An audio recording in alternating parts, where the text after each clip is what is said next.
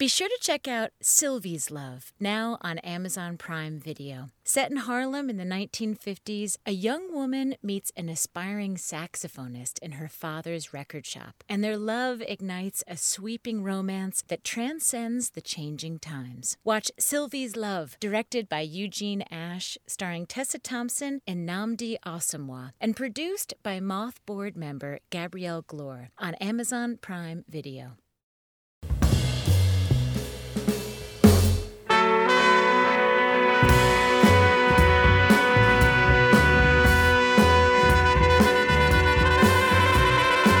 This is the Moth Radio Hour from PRX, and I'm Catherine Burns.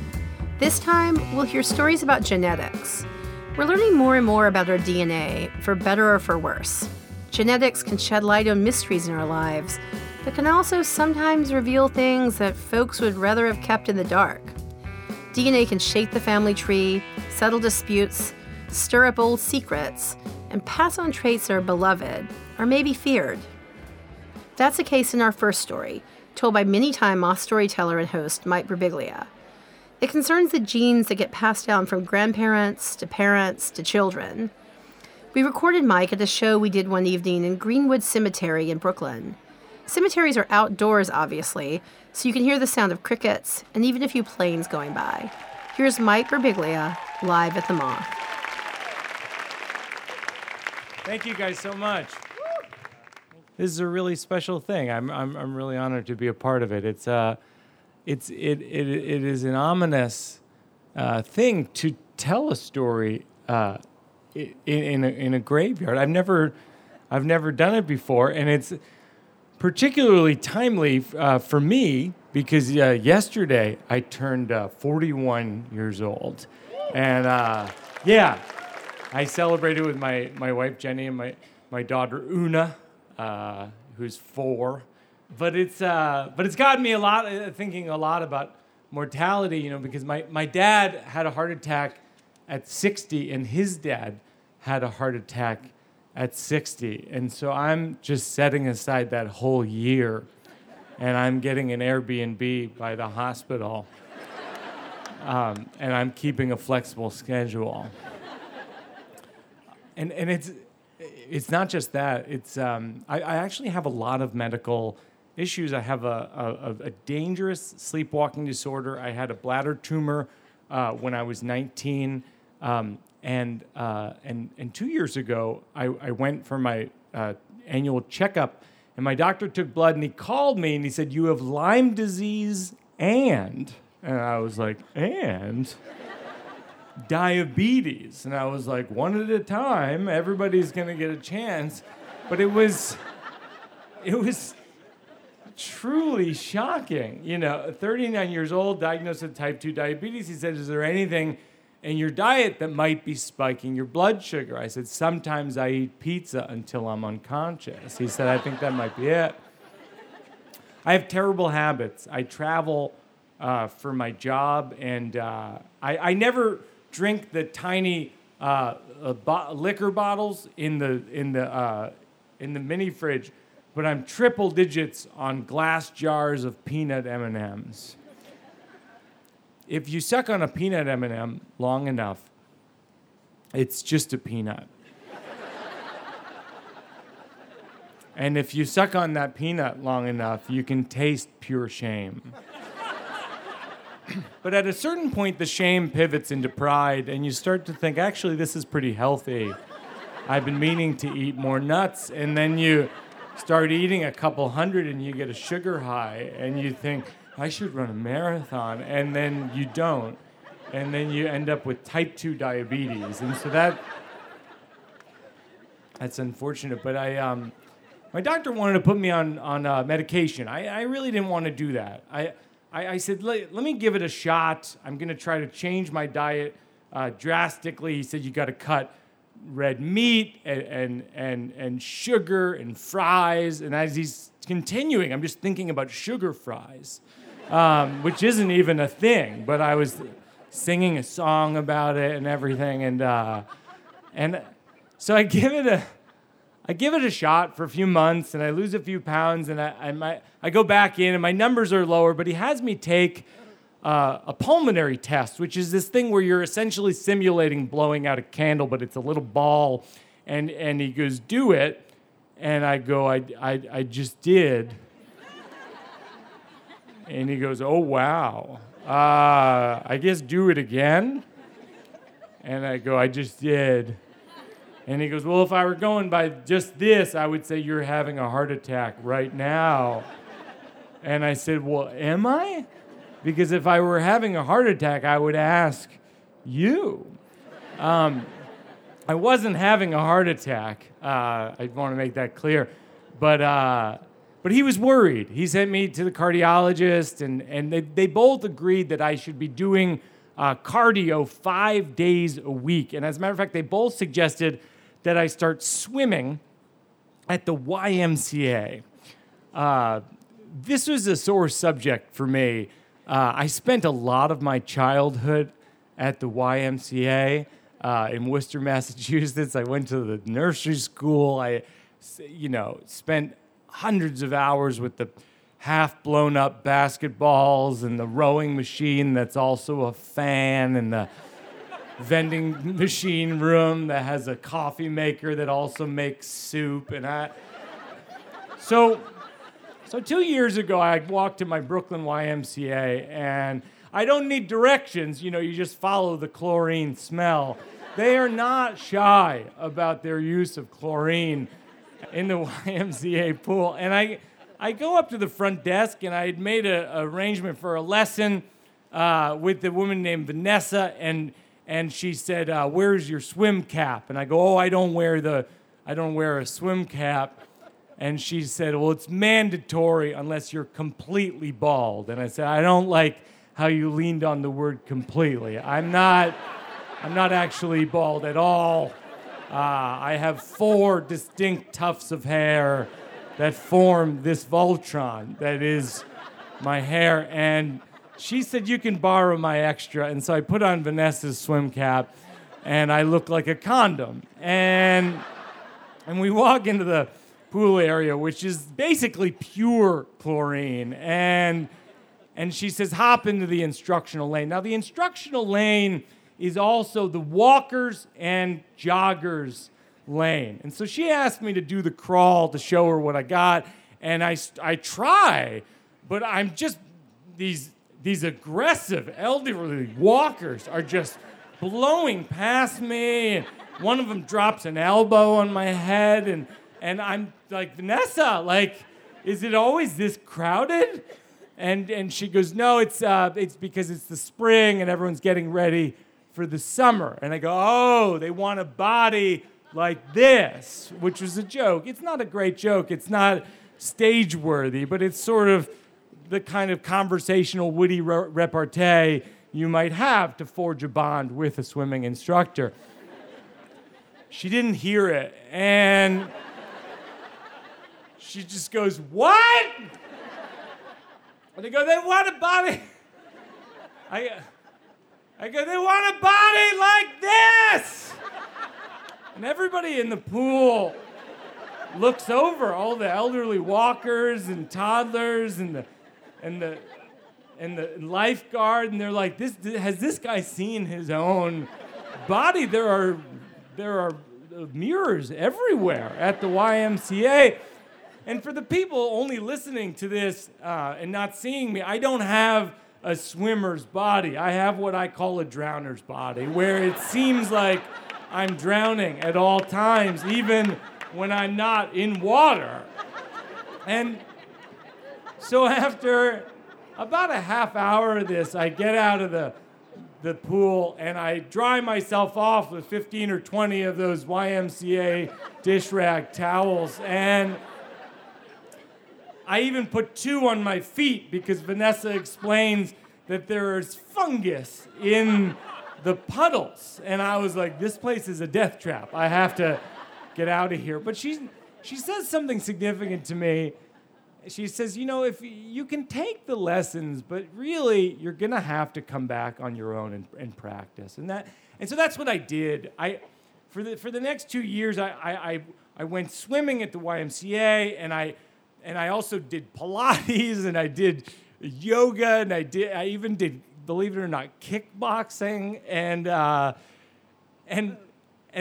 month ago, I went to my doctor, and he took blood, and he called me, and he said, you reversed the diabetes. And I was, thanks. And I was quite shocked by this.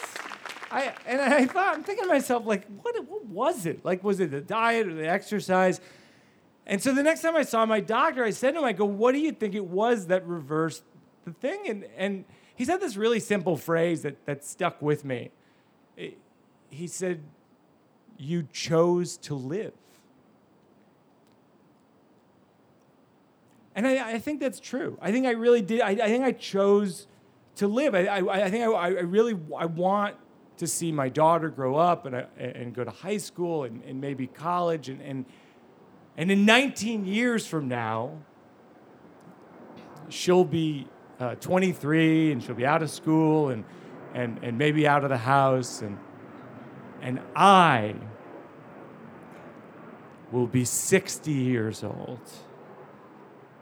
And like my father and his father, I will have a heart attack. But there will be a difference because I will be checking in to my Airbnb. And if I have any say in it, I will choose to live.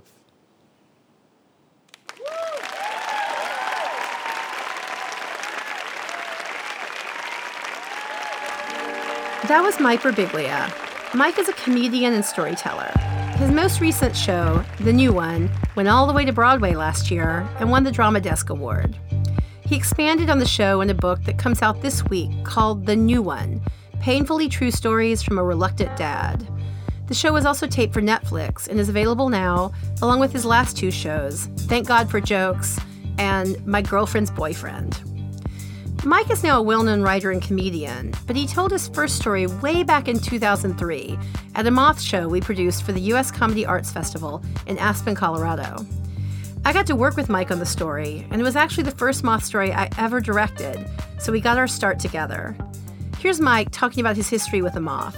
I had always thought about storytelling as something I wanted to do, but whenever I would try to tell stories as stand-up, I was a stand-up comedian at the time, I really felt insecure or that I was losing the audience's attention. So when the folks at the Moth asked me to perform at Aspen, it seemed like a really exciting opportunity. And what I didn't realize was that it would change the way that I perform the rest of my career. So I told a story in Aspen, which was an early version of a story that would end up in my solo show, My Girlfriend's Boyfriend. And it was about my first girlfriend in high school and how I was so excited, but that she told me not to tell anyone that she was my girlfriend because she actually had another boyfriend. And that was a pride-swallowing event in my life. And I had literally never told people, never mind a group of strangers. And so I was so nervous when I told the story on stage in Aspen that I was literally trembling. And sometimes I'll tell people who want to try storytelling that I think if they're nervous about telling a story, that it's actually a good sign. So as a fan of the Moth, that's what I've always found the most compelling and exciting about their shows. Like when people tell their most embarrassing and gut-wrenching confessions in a way that we can all relate to, I think that's really special. I mean, I remember after performing at the Moth for the first time, I thought, I think I'm better at this than just traditional stand-up comedy. I think this is what I'm supposed to do. So now it's, I think, more than 15 years later, and this is what I do. That was Mike Birbiglia. Coming up, a family takes a DNA test just for fun, but then that's when the Moth Radio Hour continues.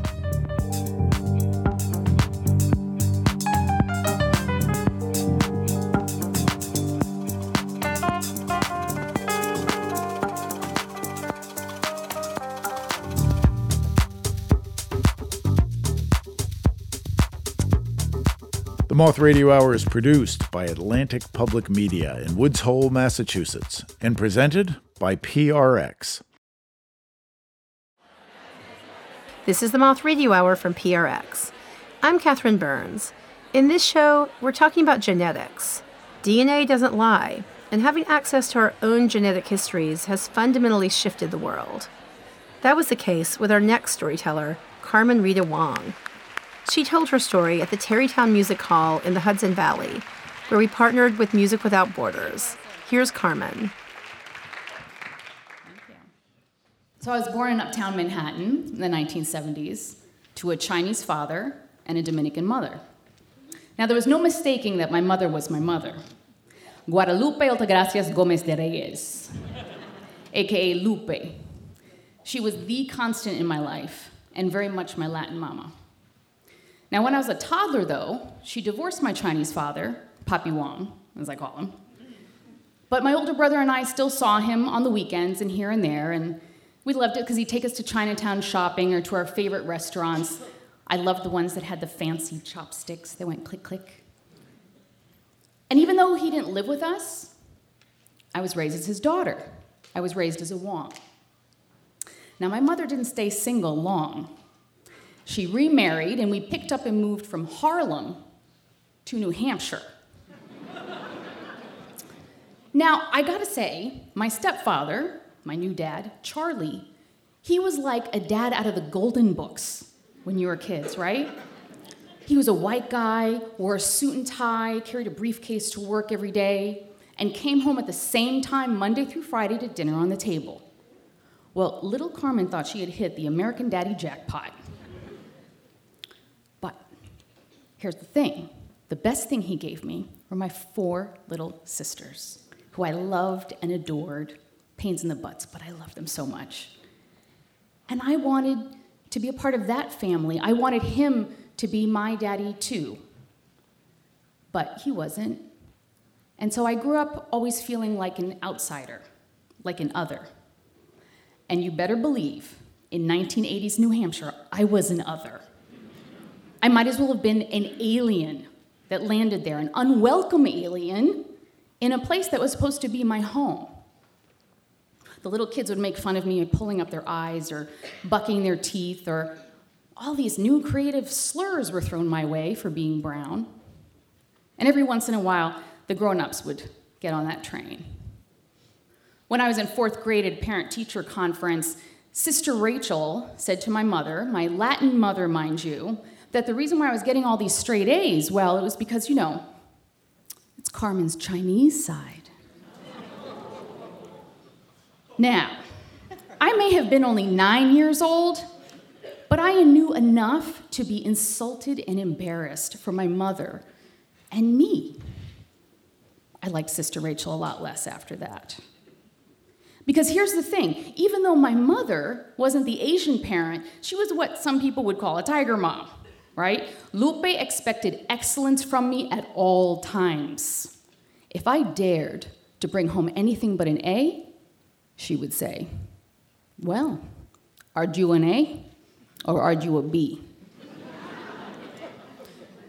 Lupe saw education as a way of escaping her fate, working full-time at 15 years old to help support her family, married off by her father at 19, and there at that conference night in her 30s, pregnant with her 5th child. She wanted more from me. So in the car ride home from that parent-teacher conference, though, I was still pissed. And I just had to ask, I just had to say, Mommy, Sister Rachel said I'm smart because of Papi, because I'm Chinese. And my mother, the parent who was actually present, the one who would kick my butt if I didn't do well in school, she just kept her eyes straight on the road, and there was a little smile. She shrugged and she said, that's okay. And in that smile, which was more of a smirk, I realized there was a lot of things my mother wasn't telling me. See, Mommy came from a world of secrets. In the 1950s, 1960s Dominican Republic, this was a place where speaking your mind or telling the truth could get you beaten or killed. Or kidnapped in the middle of the night like my grandfather, who was tortured, but then who later escaped the hospital dressed as a woman by his sisters. I mean, talk about secrets. This is cloak and dagger on a family level. This was my mother's normal. By the time I was in my 30s, my mother received a devastating cancer diagnosis. And for the first time in her life, she was about to lose control of the narrative. My stepfather, Charlie, called me months after we found out that she was sick and said he needed to see me urgently and alone. A couple weeks later, I'm sitting across the kitchen table from him, and he says to me, Carmen, Papi Wong is not your father. I am. The first thing that came to my mind was, I'm not Chinese anymore? And two, damn you two. All these years that I had so much wanted to be a part of that family, that picture book American family, his family. And they both knew. It was painful. Now, I had to confirm this story, of course, with my mother, who I then told, and she confirmed it pretty much with a lot more dramatic flair. She was mostly just upset that he had gotten to me before she did. But, Mommy, you stage 4 colon cancer, how long were you going to wait, right? So there was many tears and questions and blame. But I made peace with my mother before she passed the following year. My relationship with Charlie, however, unfortunately, has never been exactly the same. How could it be? Well, years go by, and now we're living in a time when genetic testing is available to everybody, to the public, and affordable. And there's one thing my family loves, it's a sale. So, last holiday season, we all bought up a bunch of 23andMe and took the test at the same time. Now, I got my results back first. And I'm opening that app, and what I'm expecting to see is a confirmation of this family secret, right? I'm expecting to see that I'm half Charlie, which is Italian, and then half my mother, which would be African and Spanish. Well, that's not what I saw. Portuguese. It says I'm half Portuguese. I frantically texted my sister Nina. She texted right back. She said, okay, don't worry about it, okay? Relax. Once we all get our results back and we connect, right? Because once we see our relationships and we connect our data, then we'll know what's right? So I pick up the phone and call my brother. He says pretty much the same thing. He says, don't worry about it. You know what? Maybe it's a mix-up. Once we connect and see our relationships and we're all linked up, then you'll see. Plus, Italy and Portugal are kind of close to each other. So, no, that's not what happened. Once we all connected. Now, remember, my sister Nina, my baby sisters, I'm supposed to be the same as her. I was supposed to be full siblings. And there it was, in large, extra large font, half sister. There was a third father. 6 kids in my family, and I didn't share a father with any of them. I felt so alone. But damn it, I was going to solve this mystery. So I went digging in the past, and I dug up my godmother, who I hadn't spoken to in 20 years. I tracked her down, and I called her up, and I said, Pimpa. This is her nickname. We called her Pimpa. I said, we all took this genetic test, and we found out that I have a different father from everybody. And she was really surprised, because Pimpa, she thought she knew all my mother's secrets. She was my mother's best friend. She lived down the hall from us growing up. And she was a scholar now. She was a dual PhD. She looked at historical records to find shipwrecks in the Caribbean. My godmother was a treasure hunter. That's what I wanted right now. That's what I needed. But she was surprised, because even though she knew as well, seems like everybody knew, that Papi Wong was not my father, she also thought that it had been Charlie. I said, no, Bimba. It says I'm Portuguese. Oh.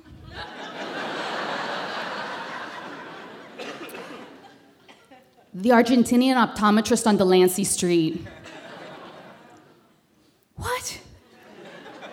Well, what was his name?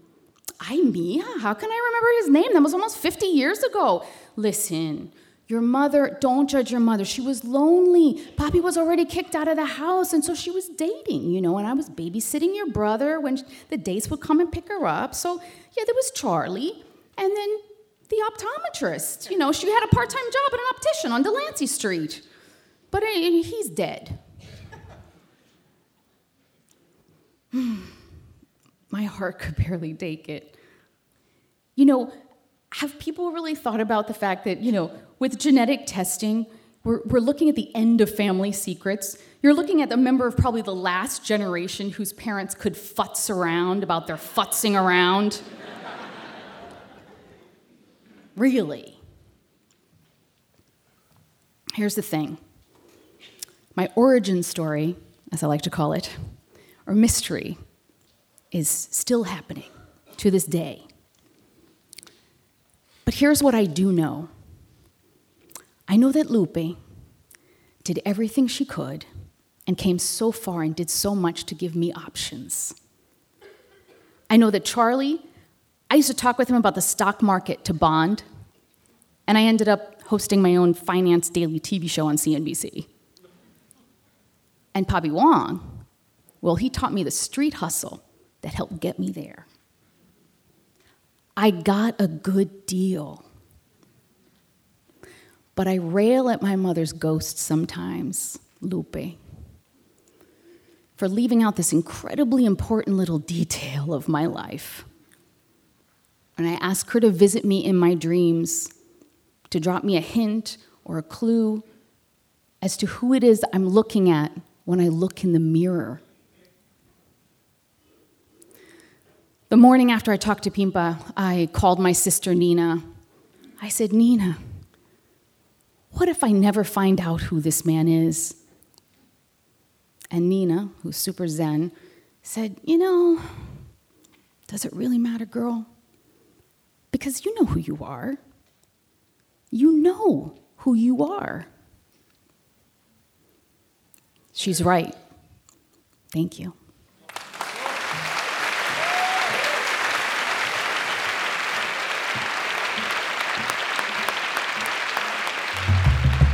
Carmen Rita Wong is a former national TV host, advice columnist, and professor, currently working on her 5th book, a memoir. We recently sat down to discuss how this story came about and what's happened in the aftermath of all these revelations. So I was having breakfast with you, and at the end of the breakfast, you ended up telling me this story. But at the time, the story ended with you finding out that Charlie was your father. Oof. Oof. And then, so you agreed to tell the story, and then you came to the office like a month later. Mm-hmm. We had the meeting scheduled, and the night before, I had gotten the results with my family that it actually was a 3rd man, daddy number 3. Because I remember you saying, before we start, I have something to tell you. Yeah. I was, what? No, I said, plot twist. Yes, you did. The mystery continues? Continues. Yes. At the end of the story, you're searching for the daddy who's the optometrist on Delancey Street. But then yesterday, you send me your bio, and I read it, and dun, dun, dun. It was not the optometrist on Delancey Street. Not Argentinian at all. I did speak with my stepfather, with Charlie, and finally kind of broke the news to him, and new revelations came out. And here's the funny thing is that I was so concerned about his reaction because I'd been living with him as my stepfather for so many years. I didn't want to break his heart. Yeah. But instead, I was the one who fell apart, and he was holding me together. But then I picked myself up and said, okay, Dad, so do you know who the hell this is? Can you tell me anything? And he said, I used to pick up your mother from this clinic in the Bronx. She was working there, and I go and drive and pick her up, and, there was this Cuban doctor. I was I had bad feelings about this Cuban doctor, and I was like, okay. And then, of course, just like the optometrist, I was like, well, at least he was a doctor. And then 23andMe had an update on its system. So, they sent me a notice and said, we have a more specialized report for you. And there it was. It had the origins, the most direct origins outside the U.S. of my family, and half of it was Havana, Cuba. Wow. So that's where we're heading. And I hired a genealogist, and we're tracking down my mother's work records because no one can remember who this man is. And we're just going to try to figure it out. That was Carmen Rita Wong.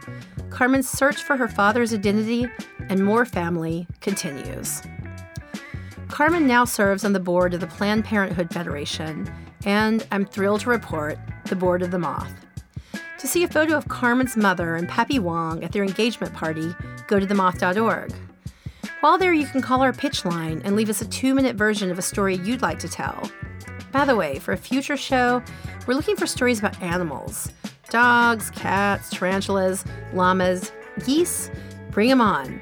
The number to call is 877-799-MOTH, or you can pitch us your own story at themoth.org.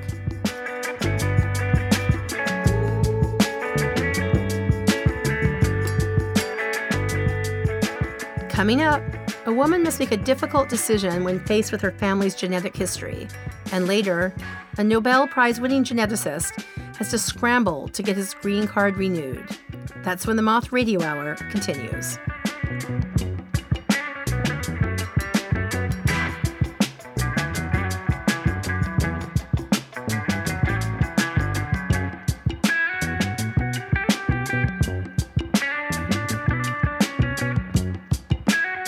The Moth Radio Hour is produced by Atlantic Public Media in Woods Hole, Massachusetts, and presented by the Public Radio Exchange, prx.org. This is the Moth Radio Hour from PRX. I'm Catherine Burns. Our next story was told at one of our open mic story slam competitions here in New York City, where we partner with public radio station WNYC. Here's Beth Bucher live at the Moth. So, 10 years ago, I underwent genetic testing for the breast cancer gene. And I did this because when I was 5 years old, I watched my mother die of breast cancer. She was 26 when she was diagnosed, and she was 30 when she passed away. And her mother had also died when she was 5 years old. And my older sister died of a rare genetic liver disorder when she was only 9 months old. So it really only felt natural to me to try to figure out why this kept happening to people in my family. And the person that had a front row seat for all of this pain and death was my Aunt Anna. Now, my Aunt Anna, she took my mother in after their mother died, and she raised her along with her 8 children. 8 children. Just let that sink in. And then when my mother died, she took in me and my brother, and she became a mother all over again. And she raised us with her brood of 8 adult children. And man, she just did it. And she did it well. And she did it in that Irish Catholic blue-collar way. You put your head down and you do what you need to do to take care of your family. And she did it with quiet strength. But when I say quiet, I mean quiet. We didn't talk about death. We didn't talk about cancer. She never talked about what she had seen in her life. Until I was older and in college, and on breaks, I would drive down to see her in Southwest Philly. And we would sit around the table and drink bad coffee and talk about life and family and, the juicy stuff. And then after enough of that, she started to actually open up about that time. And she told me this story about my mom when she was in the hospital, which was a lot. My mother died a blind quadriplegic with steel rods holding up her skull. She suffered unimaginably. But that day, when Anna went to see her, she went in and my mom was so happy and she was smiling and she was excited. And she grabbed Anna's hand and she said, Anne, you'll never believe what the nurses told me this morning. They're doing liver transplants. They're doing it. They're doing it. That was the thing that would have saved my sister's life. And in 1975, they were not doing that. And it has really always amazed me that my mother was able to find this joy and this happiness despite being trapped in total hell. And I tried to remember that when my own genetic test results came back and they were positive for the BRCA1 mutation, which was not a surprise. But it took my risk from 12% to somewhere around 60 to 87% risk of getting the disease that seemed to get everyone. And then around that time, we buried Anna. Because she got cancer, and she didn't tell anyone. Because she didn't want everyone to go through the same thing that she had gone through, and she didn't want anyone to see what she saw. And so quietly, she died. And at that point, I had had enough. I was really done. So I elected to have a prophylactic mastectomy. And I made that decision ferociously, and I made every decision after that fearlessly and with strength, and I was resolute right up until I was alone in a very small room in the hospital that morning with my plastic surgeon and bare-ass naked with my hospital gown around my waist. And he was making all these marks on my breasts with this dark blue grease pen. And I got so scared. I was so alone. And then in that same instant, when I got so scared, I felt over on the right-hand side of the room that there were people there. As much as you all are here right now, they were there. And it was my grandmother, and it was my mother, and it was Anna, and it was my sister. And I was calm and warm and happy and excited. And I thought about my mother, and I looked over in the corner, and I went, "Look, Mom, they're doing it. They're doing this." And that really is the spirit with which I've moved forward after this, is every time I'm walking through this world and I see something awesome or amazing or just beautiful, I look up at the sky and I share it with them. And then I tell them, "Look, guys, I'm doing it." Thank you.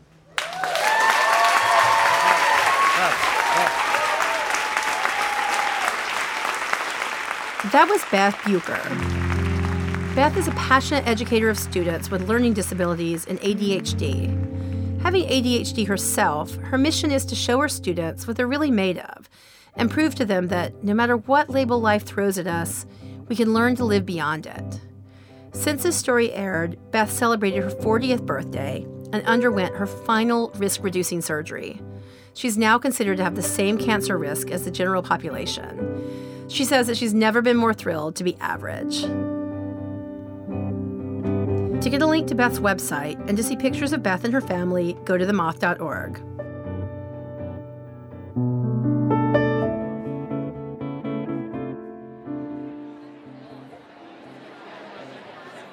Our final story is a classic Moth tale that came out of our many-year-long collaboration with the World Science Festival.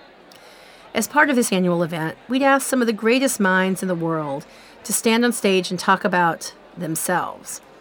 In our experience, most scientists would rather be in a lecture hall talking about anything but themselves. But every year, a few step up. One year, we were thrilled to have not one, but 2 Nobel laureates on stage. Here's one of them, the geneticist Paul Nurse, live at the Moth.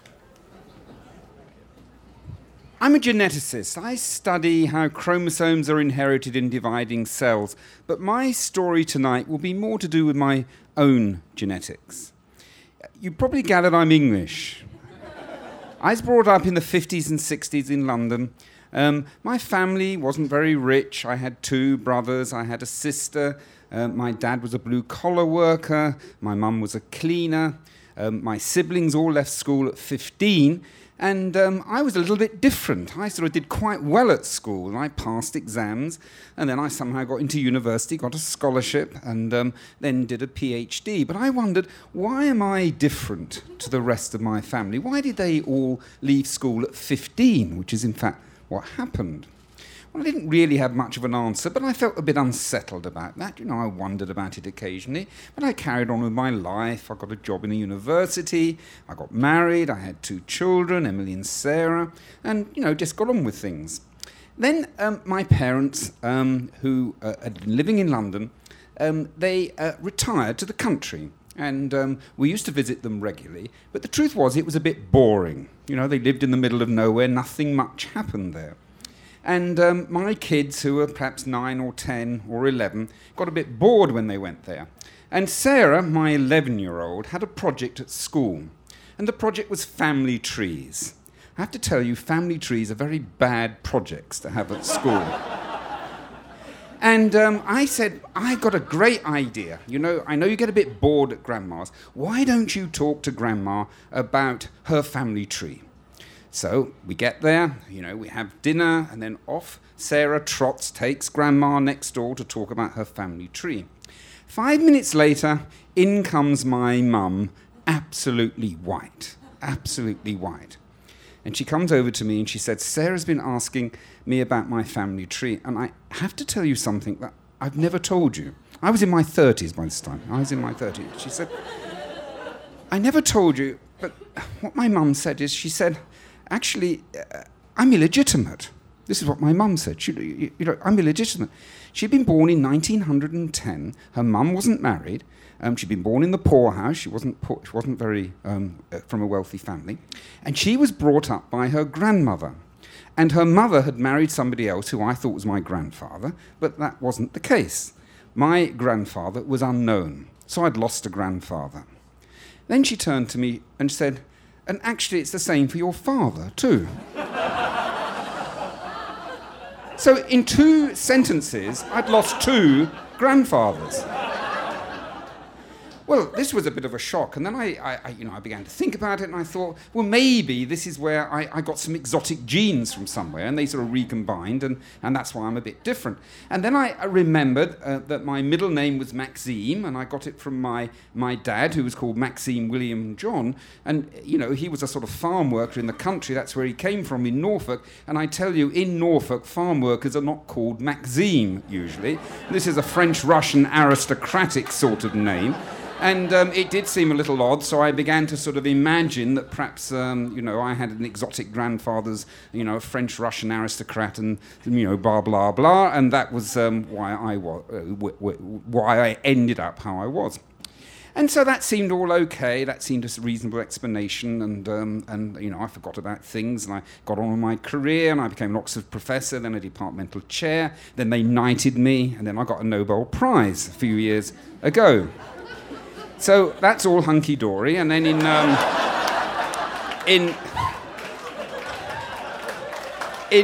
2003, I decided to come to New York City. Both my parents had died. They lived till their 80s and 90s, and so I came with my family to New York City to be president of Rockefeller University in Upper East Side.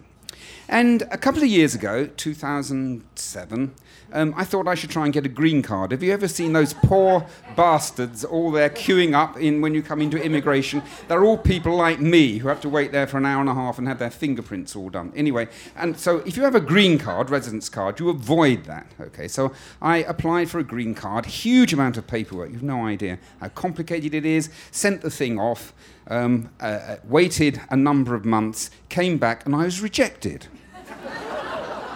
And I thought, how come I'm rejected? I'm a knight, I've got a Nobel Prize, and I'm president of Rockefeller University, and they reject me for a green card. I know Homeland Security has high standards, but I mean, this did seem more than a little ridiculous.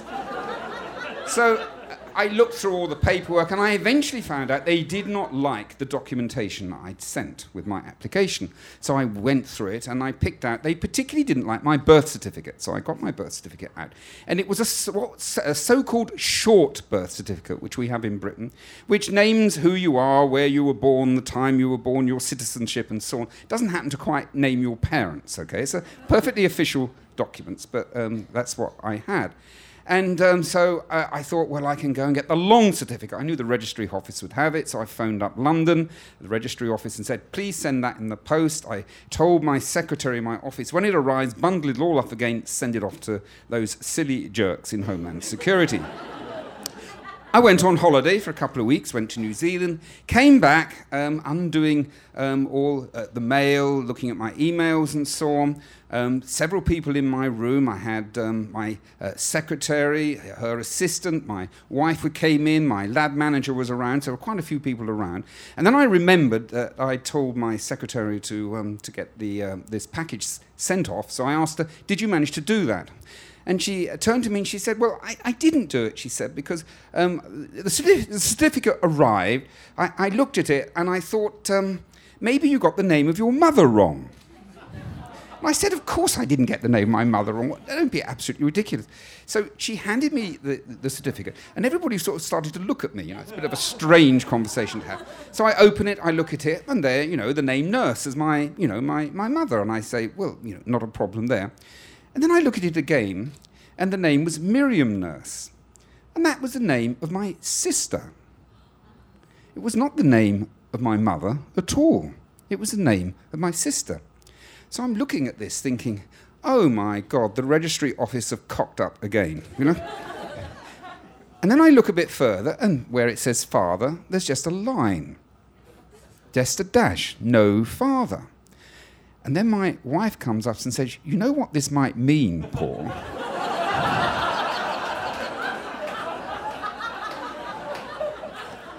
And I was a bit slow, actually, and I really didn't quite realise what it might have meant. And then slowly, the clouds, roll away. My sister was 18 years and 1 month older than me. Okay. Now, I haven't told you, but both my parents had died, who are actually now my grandparents, but also my mother. She died early of multiple sclerosis 3 or 4 years before. So I had nobody, and all that generation had died. I had nobody to confirm if this story was true. However, on the birth certificate was the place where I was born, and it was my great-aunt's house, about 100 miles from London, in a city called Norwich. And my great-aunt had a daughter who was 11 years of age when I was born. So I phoned her up and said, do you know anything about this? And she said, yes, I do, she said. Your sister became pregnant at 17 and she was sent to her aunt's in Norwich, 100 miles away from home. This is like a Dickensian novel, as you can see. And she gave birth to you, and her mother, my grandmother, came up and pretended that the baby was hers. And she sent your real mother back home, and several months later she took you back with pretending that she was your mother. And we all lived together in this 2-bedroom apartment for 2.5 years, and then my real mother got married and left home. And there's a photograph of me in this wedding. My mother, my real mother, is holding the hand of her husband in one hand and my hand in the other, because you realise this was her leaving me with her parents. She never told her husband, so the whole thing was kept secret for over half a century. Now, at the same wedding, I crawled under the table, a gate leg table, which had the wedding cake. And I managed to move the leg, and the wedding cake fell off the table and smashed into pieces. I wonder whether I was revolting at the thought of my mother being taken away. Now, this was a tragedy, I'm sure, for my mother. I was brought up happily, a little dully maybe, by my grandparents, but this was, I'm sure, a tragedy for my mother. She had 3 children, and she kept 4 photographs of babies by her bed. I only learnt this after her death. 3 were her legitimate children, and I was her 4th illegitimate child. Well, what's the final irony here really is I'm not a bad geneticist, and my rather simple family kept my own genetic secret for over half a century. Thank you.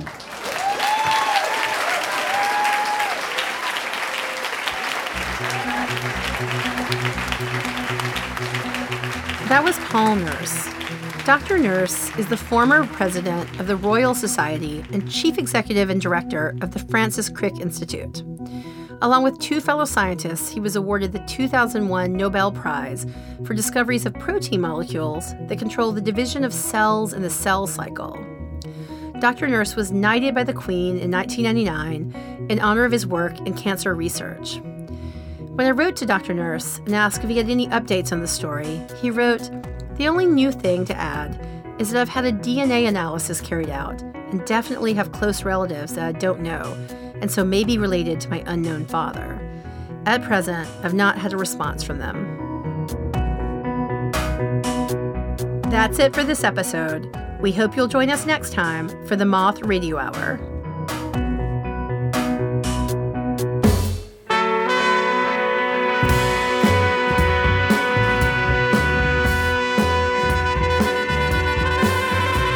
Host this hour was the Moth's artistic director, Catherine Burns, who also directed the stories in the show. The rest of the Moth's directorial staff includes Sarah Haberman, Sarah Austin Janess, Jennifer Hickson, and Meg Bowles. Production support from Emily Couch. Special thanks to the World Science Festival. Moth Stories Are True is remembered and affirmed by the Storytellers. Our theme music is by The Drift. Other music in this hour from Kerala Dust, Krungbin, Wolfgang Mutspiel, and B. Fleischman. The Moth is produced for radio by me, Jay Allison, with Vicki Merrick at Atlantic Public Media in Woods Hole, Massachusetts. This hour was produced with funds from the National Endowment for the Arts. The Moth Radio Hour is presented by PRX. For more about our podcast, for information on pitching us your own story, and everything else, go to our website, themoth.org.